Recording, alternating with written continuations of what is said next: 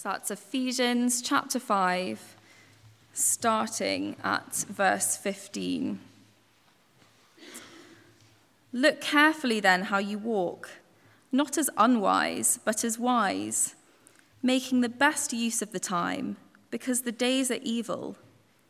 Therefore, do not be foolish, but understand what the will of the Lord is. And do not get drunk with wine, for that is debauchery, but be filled with the Spirit, addressing one another in psalms and hymns and spiritual songs, singing and making melody to the Lord with your heart, giving thanks always and for everything to God the Father in the name of our Lord Jesus Christ, submitting to one another out of reverence for Christ. Wives, submit to your own husbands as to the Lord. For the husband is the head of the wife, even as Christ is the head of the church, his body, and is himself its Saviour. Now as the church submits to Christ, so also wives should submit in everything to their husbands. Husbands, love your wives as Christ loved the church and gave himself up for her, that he might sanctify her, having cleansed her by the washing of water with the word, so that he might present the church to himself in splendor, without spot or wrinkle or any such thing, that she might be holy and without blemish. In the same way, husbands should love their wives as their own bodies. He who loves his wife loves himself, for no one ever hated his own flesh, but nourishes and cherishes it, just as Christ does the church, because we are members of his body. Therefore, a man shall leave his father and mother and hold fast to his wife, and the two shall become one flesh. This mystery is profound, and I am saying that it refers to Christ and the church. However, let each one of you love his wife as himself, and let the wife see that she respects her husband. Now, as we begin, let's pray for clear understanding and humble obedience to God's word. Let's pray. Our Father, thank you for speaking to us, instructing us through your word. Thank you for this part of your word, this letter to the Ephesians, this particular section, which sets out very clearly who we are as a church and how we are to live. Help us to listen. Enable us to understand. And grant us the humility and obedience to live as you call us, because it is good and true and reveals your wisdom. Father, glorify your name through this local church, living in a way that is worthy of the calling to which we have been called. For Jesus' sake. Amen. Now, as always, there are some simple headings on the back of the service sheet, and if you have the Bibles open at page 978. Now, the first point you'll see on the service sheet is simply marriages in the church.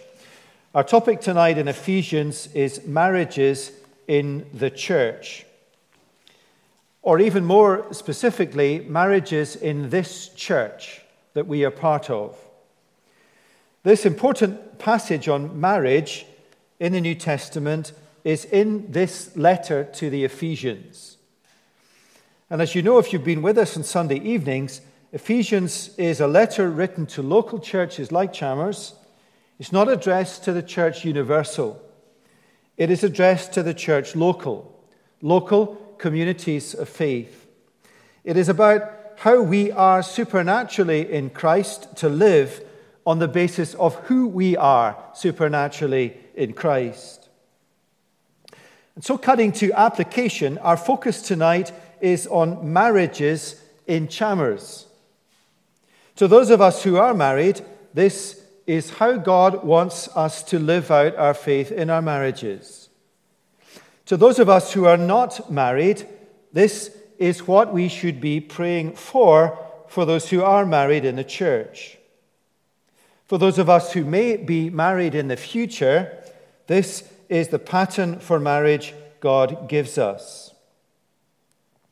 And if what we read here and study here sounds to us controversial, that is perhaps for one of 3 reasons. Number 1, it is controversial because it is different from our culture.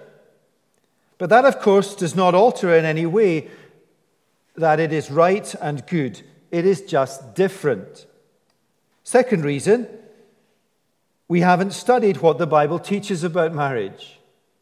Or the third reason, that it may be heard by us as controversial, is that we have studied and we have listened to what the Bible teaches about marriage. We do understand it, but we won't accept it. Now, it's important we study verses 22 to 33 in their context. So let's read verses 15 to 21 again, which I've summarized as live wisely, doing God's will, filled with the Spirit. So verse 15, look carefully then how you walk, not as unwise, but as wise, making the best use of the time, because the days are evil. Therefore, do not be foolish, but understand what the will of the Lord is. And do not get drunk with wine, for that is debauchery, but be filled with the Spirit, addressing one another in psalms and hymns and spiritual songs, singing and making melody to the Lord with your heart, giving thanks always and for everything to God the Father in the name of our Lord Jesus Christ, submitting to one another out of reverence for Christ. Look carefully how you walk or how you live. Live wisely. Do not live according to the pattern of the world, but understand what the will of the Lord is. Be filled with the Spirit, which results in us addressing one another in psalms and hymns and spiritual songs, giving thanks to God for everything, submitting to one another out of reverence for Christ. Submitting to one another out of reverence for Christ. Being filled with the Holy Spirit means submitting to one another out of reverence for Christ, just as much as it means living in accordance with God's will, singing to one another, and continually thanking God. It is the Spirit within us that enables us, that inspires us, that gives us the desire to live out how God wants us to live in marriage and in other relationships. What is the motivation for submission? Verse 21, submitting to one another out of reverence for Christ. The motivation for submission is reverence for Jesus. Or if you like, the motivation is Ephesians 4 verse 1, that overarching verse for the second half of the letter. Live in a manner that is worthy of the calling to which you have been called. We are Christ's workmanship. This is how we are to live. Do we respect Jesus such that we will do what he says? Now, submitting to one another. What does that verse mean? Is it a reciprocal command whereby we are all to submit to one another? Is it a general, overarching principle whereby all Christians are to live with respect to one another with an attitude of submission? Is that what it means? It cannot mean that for these reasons. Number one, the verb to submit in the Greek text never, not once, in the New Testament has to do with mutual submission. Two, and much more important, is the context in the letter. Look at what follows. And Paul is saying at this point in Ephesians, let me show you what submission looks like in 3 areas. Number 1, wives to husbands. That's chapter 5, 22 to 33. Number 2, children to parents, chapter 6, 1 to 4. Number 3, workers to bosses, chapter 6, verses 5 to 9. And look at how each of these sections begins. Look at 5, 22 to 23. Wives, submit to your own husbands as to the Lord. For the husband is the head of the wife, even as Christ is the head of the church, his body, and is himself its Savior. And then the second context, chapter 6, verses 1 and 2, look at that. Children, obey your parents in the Lord, for this is right. Honor your father and mother. And then the third context, chapter 6, verses 5 to 6, bondservants, obey your earthly masters with fear and trembling, with a sincere heart as you would Christ, not by the way of eye service as people pleasers, but as bondservants of Christ, doing the will of God from the heart, rendering service with a good will as to the Lord. These relationships are not about mutual or reciprocal submission. That is absolutely clear from the context. Next Sunday night, we'll look at children and parents. How odd it would be next Sunday night if I tried to find a way to say that when the Bible says, children, obey your parents in the Lord, that meant mutual reciprocal submission, parents to children, children to parents. It just doesn't. It's not what it says, and nor does it say that with marriage.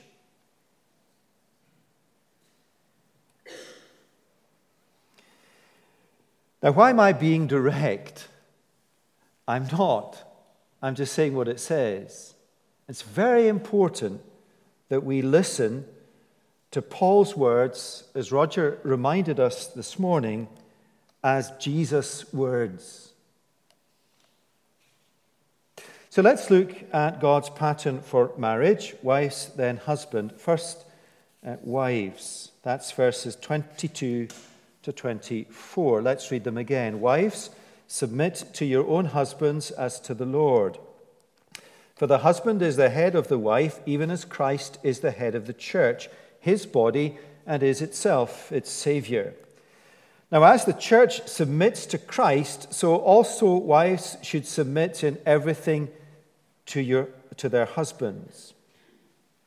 God asks wives to submit to their husbands as to the Lord. What does submission mean? It means a wife acknowledging the headship of their husbands in the marriage and in the home. It means to accept and embrace the God-given responsibility to husbands to lead. What does submission not mean? It does not mean inequality. Culture says it means inequality. God says it doesn't. God created men and women to be equal. He created humanity in his image, men and women. He created them. The equality of men and women is reaffirmed in the New Testament. For example, Galatians 3, there is neither Jew nor Greek, there is neither slave nor free, there is neither male nor female, for you are all one in Christ Jesus. That is crystal clear. Women and men are equal. In marriage, the equality of women or wives and men or husbands is affirmed and set in the Bible alongside complementarity, wives and husbands having different roles and responsibilities. Wives, submit to your own husbands as to the Lord, for the husband is the head of the wife. Equality alongside complementarity. Complementarity or difference worked out in submission and headship. Now, don't conclude that equality and complementarity, that is submission and headship, don't conclude that equality alongside submission and headship is a contradiction, unless you conclude that God is contradicting himself in his word. It is a God-given, perfect pattern for a marriage. Now, what does submission mean practically in a marriage? It's not for me to tell you exactly. That's not a cop-out. It's true. My responsibility as minister in Chalmers is to encourage you tonight as wives to listen to God's word and pray through what this means in your marriage as wives. My responsibility as minister of Chalmers is to encourage you as couples to talk together and pray through what this means. That may simply be admitting this is not how your marriage is patterned and seeking to put it right. It is very important. Let me read to you a section from Tim Keller's book, The Meaning of Marriage, which he wrote along with his wife, Kathy. And I find this comment very helpful and sensible. The particular excerpt I'll read was written by his wife, Kathy Keller. She writes, "In the late 1980s, our family was situated in a very livable suburb of Philadelphia, where Tim held a full-time position. Then he got an offer to move to New York City to plant a church. He was excited by the idea, but I was appalled. Raising our 3 wild boys in Manhattan was unthinkable. Not only that, but almost no one who knew anything about Manhattan thought that the project would be successful. I also knew that this would not be something that Tim would be able to do as a 9-to-5. It would absorb the whole family and nearly all of our time. It was clear to me," she writes, "that Tim wanted to go, but I had serious doubts that it was the right choice. I expressed my strong doubts to Tim, who responded, 'Well, if you don't want to go, then we won't go.' To which I replied, 'Oh, no, you don't. You are not putting the decision on me. That is abdication. If you think this is the right thing to do, then exercise your leadership and make the choice. It is your job to break this logjam wisely and by listening. It is my job," she writes, "to wrestle with God until I can joyfully support your call." Tim made the decision to come to New York City and plant Redeemer Presbyterian Church, which is where Sam gets the name. And then she writes this, "Remember, taking responsibility properly is just as hard as submitting to it." Finally, why are wives to submit to their husbands? God says it in his word, and that is a powerful and persuasive reason for sure. But notice also that the way God says it in his word is to weave it into a description of the relationship between Christ and his church. So read with me again, verse 22. "Wives, submit to your own husbands as to the Lord. For the husband is the head of the wife, even as Christ is the head of the church, his body, and is himself its Savior. As the church submits to Christ, so also wives should submit in everything to their husbands. The church's relationship to Jesus, one of submission to his headship and his leadership, is the example, the pattern, the disarming, persuasive pattern that God sets before wives. Some people argue that the reference to head in verse 23, the husband is the head of the wife, as Christ is the head of the church, means source rather than head, as in the one responsible to lead. But that just doesn't stack up in any way with the plain and obvious reading of the text. Indeed, the fact that the clear instruction of wives to submit to their husbands is woven into a description of the submission of the church to Christ. And you would rightly pick me up if I said that we are not to submit to the lordship of Christ, all of us. Makes it absolutely clear. Wives, let me ask you, are you living like this in your marriages? Are we praying for this, for the marriages in this church and Redeemer? At the end of the day, it is a matter of plain obedience to the God who inspired these words. Now, husbands, verses 25 to 30. Let's read these verses again. "Husbands, love your wives as Christ loved the church and gave himself up for her, that he might sanctify her, having cleansed her by the washing of water with the word, so that he might present the church to himself in splendor, without spot or wrinkle or any such thing, that she might be holy and without blemish, or holy and blameless. In the same way, husbands should love their wives as their own bodies. He who loves his wife loves himself. For no one ever hated his own flesh, but nourishes and cherishes it, just as Christ does the church, because we are members of his body. How is it then that husbands are to exercise headship or leadership? And this is very powerful. Not by rule, but by love. How are husbands to exercise headship or leadership? Not by rule, but by love. Wives are to submit to their husbands as to the Lord. Husbands are to love their wives as Christ loved the church. God lays a responsibility on husbands to love their wives with a love modeled on Christ's love for the church, which is self-sacrificing love. It is not husbands lead or rule your wives. It is husbands love with a self-sacrificing heart your wives, just like Jesus did for his church. The nature, the extent of Christ's love for his bride, the church, he gave himself up for her. He suffered and he bled and he died for her sake. He willingly laid down his life for his bride, the church. Every time I do a wedding, I will ask the groom if he would give up his life for his wife. And the answer must be yes.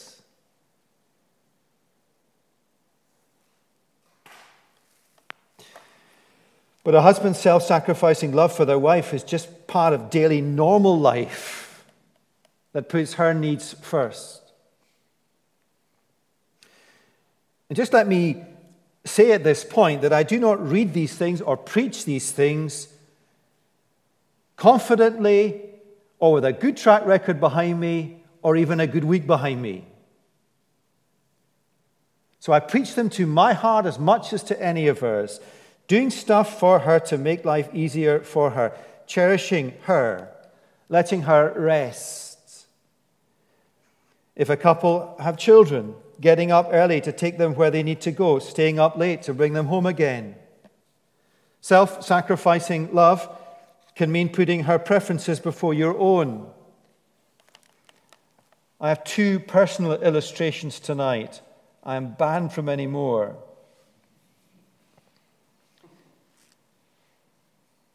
Buy her a dog if she really wants one. Walk it. If she's tidy and you're not, then tidy up. They're not silly illustrations, these. This is nothing to do with our lives, but if she is untidy and you are not, tidy up. And don't tell her every time you do it what a mess it was and why you had to tidy it up. People are just wired differently. What is it that she loves that you don't? What is it that she loves that you moan about? In our marriage, it was Christmas. My family, my wife and children, our parents, their grandparents, had to put up with me for years, discouraging people over Christmas. My annual joke, Christmas has been cancelled. I used to say that about 30 times in December. I'd read it on the news, and when the children were young, I think they believed me. Why are you sending them a card? Answer, because it means something to them and it encourages them. Do I have to go? Yes, you do. They are our friends and they're not Christians and they do not see us from one year to the next apart from on Christmas Eve. And after 20 years of marriage, moaning about Christmas, I used this as an illustration, preaching at Davy and Emma's wedding in December. And you know how many men came up to me afterwards and said, I've just been a grumbly misery guts for years. And actually, I said sorry to my wife today, and they've said, thank you. Thank you. And the Christmas in our house just past was different. When I'm not saying I embraced it hook, line, and sinker. But I sorted myself out, and it made a big difference. So much so that Sally's parents said that when they left. This has been a different Christmas. And I knew the answer was me. Now, I hope that is not too trivial an example. That's what it looks like. because the Christian life is about normal day-to-day life. But the most important expression of self-sacrificing love, and here the husbands in the room, I suspect, will squirm and look straight ahead or even shut their eyes, is to take responsibility in their marriage for reading the Bible together and praying as a couple. You're tired, you just want to watch the football on the TV. Come on, let's pray together. Who says that more often than the other? Come on, husbands. Come on. Let's pray together. That is self-sacrificing love.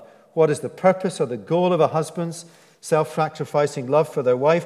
How did Christ love the church? He gave himself up for her. Self-sacrificing love, but for what purpose, to what end? That he might sanctify her, having cleansed her by the washing of water with the word, so that he might present the church to himself in splendor, without spot or wrinkle or any such thing, that she might be holy and without blemish. Christ bled and died for his bride, the church, for you and me, so that we might be changed or sanctified into the likeness of Christ, having been cleansed of our sins, and one day to present his church, you and I, perfect. What a wonderful picture of self-sacrificing love. What can I do? How can I cherish her? What can I give her? What time can I give her? Come on and pray with me, that she might grow in spiritual stature and godliness and holiness, to see your wife grow as a Christian, is the God-given heart that the Holy Spirit gives to a Christian husband. One more thing to say to husbands, verse 28. In the same way, husbands should love their wives as their own bodies. He who loves his wife loves himself. For no one ever hated his own flesh, but nourishes and cherishes it, just as Christ does the church, because we are members of his body. And the picture here is a husband loving his wife as he loves his own body that he nurtures and cherishes. He should love his wife in a similar way. And this is something really profound and very wonderful. The picture here, I think, is of Christ's love for his body, the church. That is us if we are Christians. As members of Christ's body, we are connected to him. Christ indwells us by his Spirit. Christ's relationship with his bride, the church, which is you and me, is one flesh. He lives in us. It is that close. It is that affectionate. It is that intimate. Christ loves us as his very own body. And so he nourishes us, and he cherishes us, he shepherds us, and he protects us. Husbands here tonight, that is the model of closeness, of oneness, of intimacy with which you are to love your wives. It is your responsibility, husbands, to take the lead in this. Therefore, a man shall leave his father and mother and hold fast to his wife, and the two shall become one flesh. That's why Genesis 2 puts it that way round. It is to the man that the mandate is given to lead the couple into this close, one flesh unity of love, physically, intimately, spiritually, emotionally. That's what it means to love your wife as you love your own body, because you are one with her as Christ is one with you. Husbands, are you living like this in your marriages? In the end of the day, it is a matter of plain obedience to God. Now, verse 31 is a natural conclusion to the verses describing a husband's responsibility, but it also sits alongside verses 32 to 33. And taken together, verses 32 to 33, I've given you the heading, Marriage. Marriage, as it is described in these verses, is patterned on creation and on Christ's relationship with the church. Let's read them. Therefore, a man shall leave his father and mother and hold fast to his wife, and the two shall become one flesh. This mystery is profound. And I'm saying that it refers to Christ and the church. However, let each one of you love his wife as himself, and let the wife see that she respects her husband. Verse 31 is a quotation from Genesis 2, the Bible's account of creation. Why is Paul, the writer, quoting from Genesis 2? To make the point that the marriage pattern he has described here in Ephesians is not cultural but creational. To make the point that it is timeless in its application. To make that point for times in our culture where this is dissonant with our culture. This is creational. It guards against the interpretation that the pattern for marriage described here is just one for the first century. It is not applicable anymore. Now, I could try and persuade you from the marriages that I have seen that are strong that this pattern is right, but isn't it better that Paul takes us back to creation, God's design? And Paul makes the point by rooting it not simply in creation. He also roots it in redemption. Marriage, in accordance with the pattern described here, is a picture of the relationship between Christ and his church. Or we might say it mirrors the relationship between Christ and the church. A marriage patterned in accordance with God's word. Now we could run from one end of Scripture to the other. Genesis 1 and 2 end with marriage. Revelation 21 and 22, the other bookend, begin with marriage. Redemption is pictured as marriage, patterned in accordance with men and women as Paul describes here. Now, let me conclude with some reasons why this matters a great deal. It matters to an individual marriage, your marriage, my marriage. It matters to an individual marriage because this is what God says is best for a marriage. It is what makes a marriage good and strong and loving and meaningful. It is what makes a marriage godly. When the relationship is right in a marriage, both husband and wife grow in godliness. Second, it matters a great deal to the church that the married couples are part of. Remember the message of Ephesians as a whole, that God's plan in the fullness of time is to unite all things in Christ in a new creation. And God's plan in the present, in this age, is to reveal his wisdom through the local church. Local churches scattered all over the world, and local churches are to be a picture of eternity. In what way? Principally, Ephesians 4, by the unity that characterizes the church community. Community implies unity, and a local church displays supernatural unity, and a key contributing factor to the supernatural unity in a local church is the supernatural unity in the marriages in that local church. See Paul's point? What is described here in Ephesians 5? Marriages that are not like this in a local church are contributing less to the unity of the church and thus to the display of God's wisdom. And often, marriages that will not accept this teaching will not accept this, that, and the other in the New Testament. So the unity is undermined. Couples who are determined not to live in this way in their marriage in church, wives who will not submit to their husbands, and husbands who will not love their wives as Christ loved the church, have shaky convictions on a number of issues. And most of all, it matters to God. It matters to God that we believe what he says is good and obey him. And so at the end of the day, it is a matter of plain obedience to the Lord. And so to married couples, go home and talk about it, pray about it. Do not lecture the other on how they fall short of what God asks of them. Rather, do yourself what God asks of you.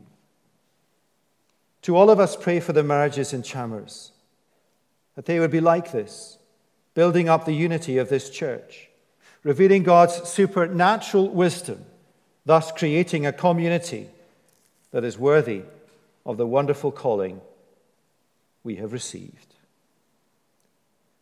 And my last word is to remember failure is overwhelmed by grace. Do we not, men, husbands, need grace every day to live like this? Do we not, women, wives, need grace every day to live like this? Those of you who are Christians, married to people who are not Christians, you need an extra measure of grace. And let me encourage you that you have been very much in my mind as I have prepared and prayed through this week. To those of you who would look to be married in the future, let me encourage you to spend time praying that God will enable you to be a husband and a wife like this. To those of you who have lost husbands and wives, some of you are here tonight. Thank God for how they loved you as Christ loved the church. Or thank God for how they submitted to your lead and raised the bar for you in your godliness and said, no, I respect you as I respect and revere Christ. It's not controversial. It's just right and good and true. Let's pray. Thank you. Father God, we thank you for these words in Scripture, how helpful and clear they are. Help us to pray about them, live by them, and to grow up into maturity and unity as a church, because this is how the marriages here are. Lord, we just take a moment to acknowledge our failure. I take a moment to acknowledge my failure, and others here as husbands will. Wives here will as well. Lord, we pray that we would not feel that we are abject failures, but thank you for speaking to us from your word, and multiply grace to us to enable us so to live and to go home tonight and make a difference to the way that we live. And Lord, we pray for those who would love to be married but who aren't married and who've heard this as a pang to their hearts. Lord, give to them a real heart to pray for the marriages in this community and peace to wait on your time. Pray for those, Lord, who are in unhappy marriages. Pray for those who are married to people who are not Christians. Pray for those who have lost loved ones, who have blessed them in this way. Lord, all of these reasons make this an unwise sermon to preach, but you are wiser than human wisdom, and your words are true and good. And so comfort and heal and strengthen, and help us to listen and obey. For Christ's sake. Amen.